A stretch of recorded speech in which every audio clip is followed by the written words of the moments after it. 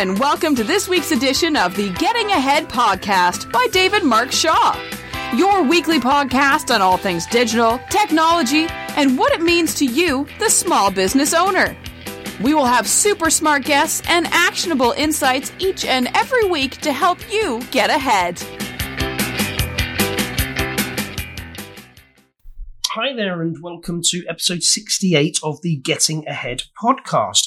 It's been a while since I recorded a podcast, but the good news is I'm looking forward to recording a lot more regularly. So look out for new episodes as hopefully we start to roll these out again weekly, including lots of guests coming up. So look out for the new episodes over the next few weeks. So this week, I thought I would have a conversation with you around the news that Facebook has decided to integrate both the Facebook Messenger platform, its WhatsApp platform, and Instagram, all around the messaging services for all three of those.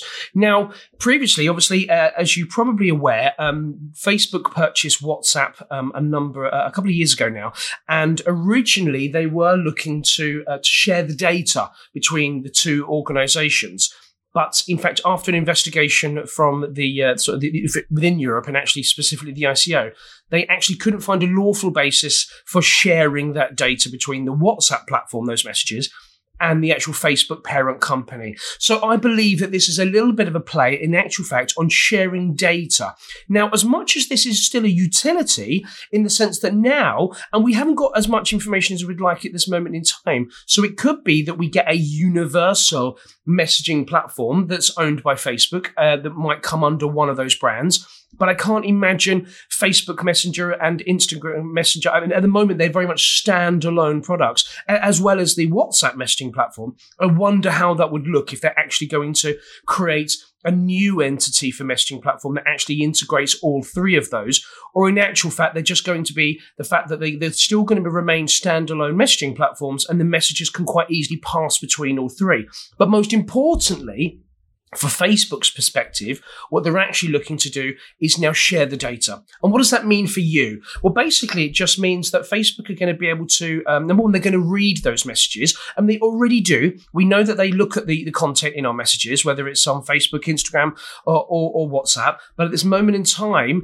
the WhatsApp part of it, they're not able to share that data and therefore sort of target you specifically with advertising and direct messages as a result of the sort of how they work out who you are as an individual. It's no secret to know that that's Facebook's business model. They use the data that we as individuals freely give them. Okay, and if you actually, take the time to read their terms and conditions and their own privacy policy and understand what you're actually signing up to, what you're doing is all the information you're giving them through the posts that you're sharing and the updates and the names and birth dates of your children and your pets and where you go on holiday and all of this information, they're building up this digital footprint, this profile on you, which they're then using to sell that data so their advertisers can target you specifically and laser target you that data. So what this now means is obviously the conversations that you're having in WhatsApp, if they can trigger particular words. Now, I don't think for a second this is an individual sitting there trawling through your messages, because that's certainly not the case.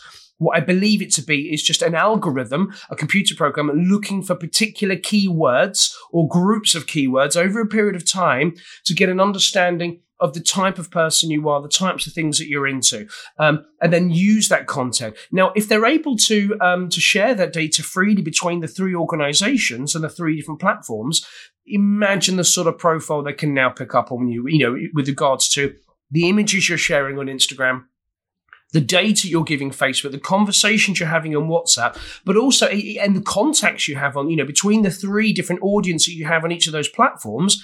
Even though WhatsApp is much more of a personal platform, it does get used in a professional sense, particularly in the sense of a lot of groups. You'll often find organizations have a WhatsApp group.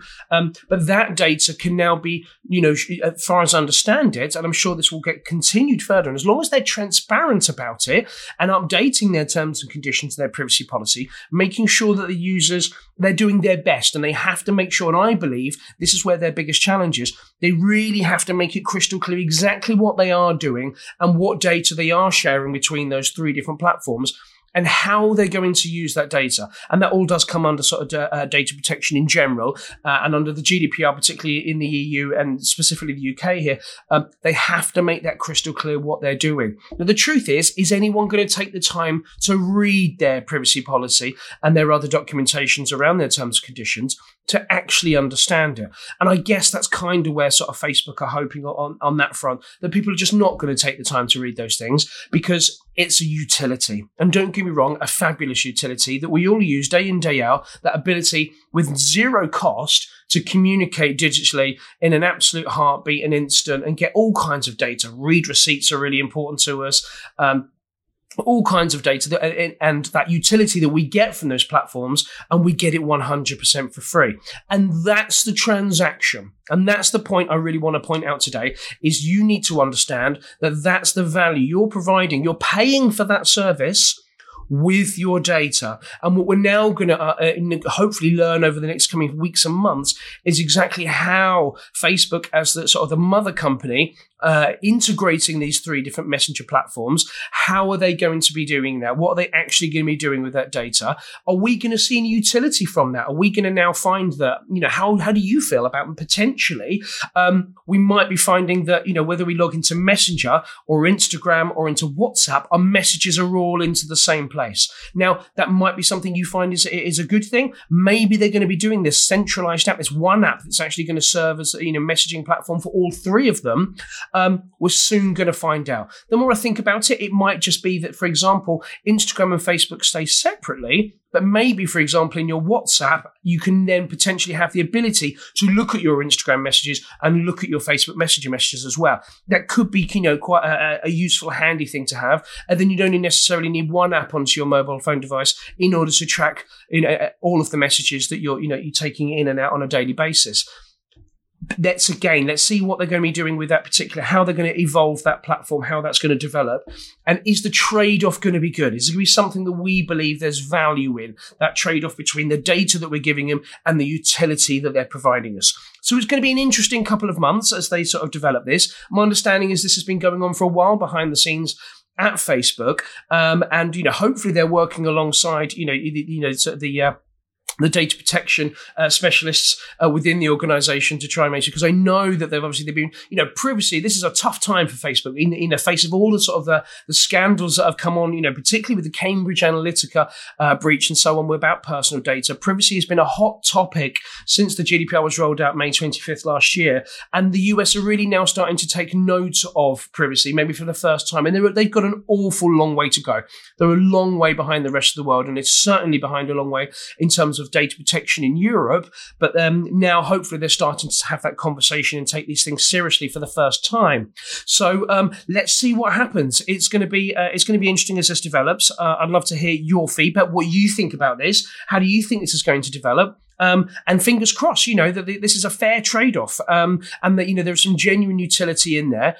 And the only thing I could really advise you guys to do is to understand that this transaction does take place. For many, it just goes as silently and blind. They don't realize, they think they're using these platforms as they were intended, as a free utility, but understand that there is a transaction, there is a cost, you're paying with your data, and what that means is people will, Facebook will have a profile on you and all the bits of information that you give it, and you will be targeted with advertising as a result of the data that you do give. So again, check your information that you do give out onto Facebook. Think about how that interacts, particularly, what's public and so on. When it comes to sort of cybersecurity and so on, check what's public. But as for Facebook holding that data profile on you, think about how much data you are giving them. What are you comfortable with? And just understand that they will target you. Advertisers will come to you based on the information, and we're going to learn lots more in the coming weeks and months exactly how that's going to integrate across now, bringing WhatsApp into this equation, and centralizing these three messaging platforms, and how the advertising is going to. I wonder if we're going to start seeing more direct message-based advertising, where you get a message rather than come from an individual, actually comes in the form of a message. And it is an advertisement based on the information that we're giving out to Facebook as a group company based on the content that we're giving it on a daily basis. So that's my thought process for today, and I'd love to hear any of your thoughts on this and what you think that the future holds for this amalgamation of these three platforms from a messaging standpoint. And please do listen out for future podcasts. I've got some guests all lined up already, and I look forward to interviewing them, hopefully interviewing you. And it's good to be back, and I will look forward to speaking to you guys soon. Take care, guys.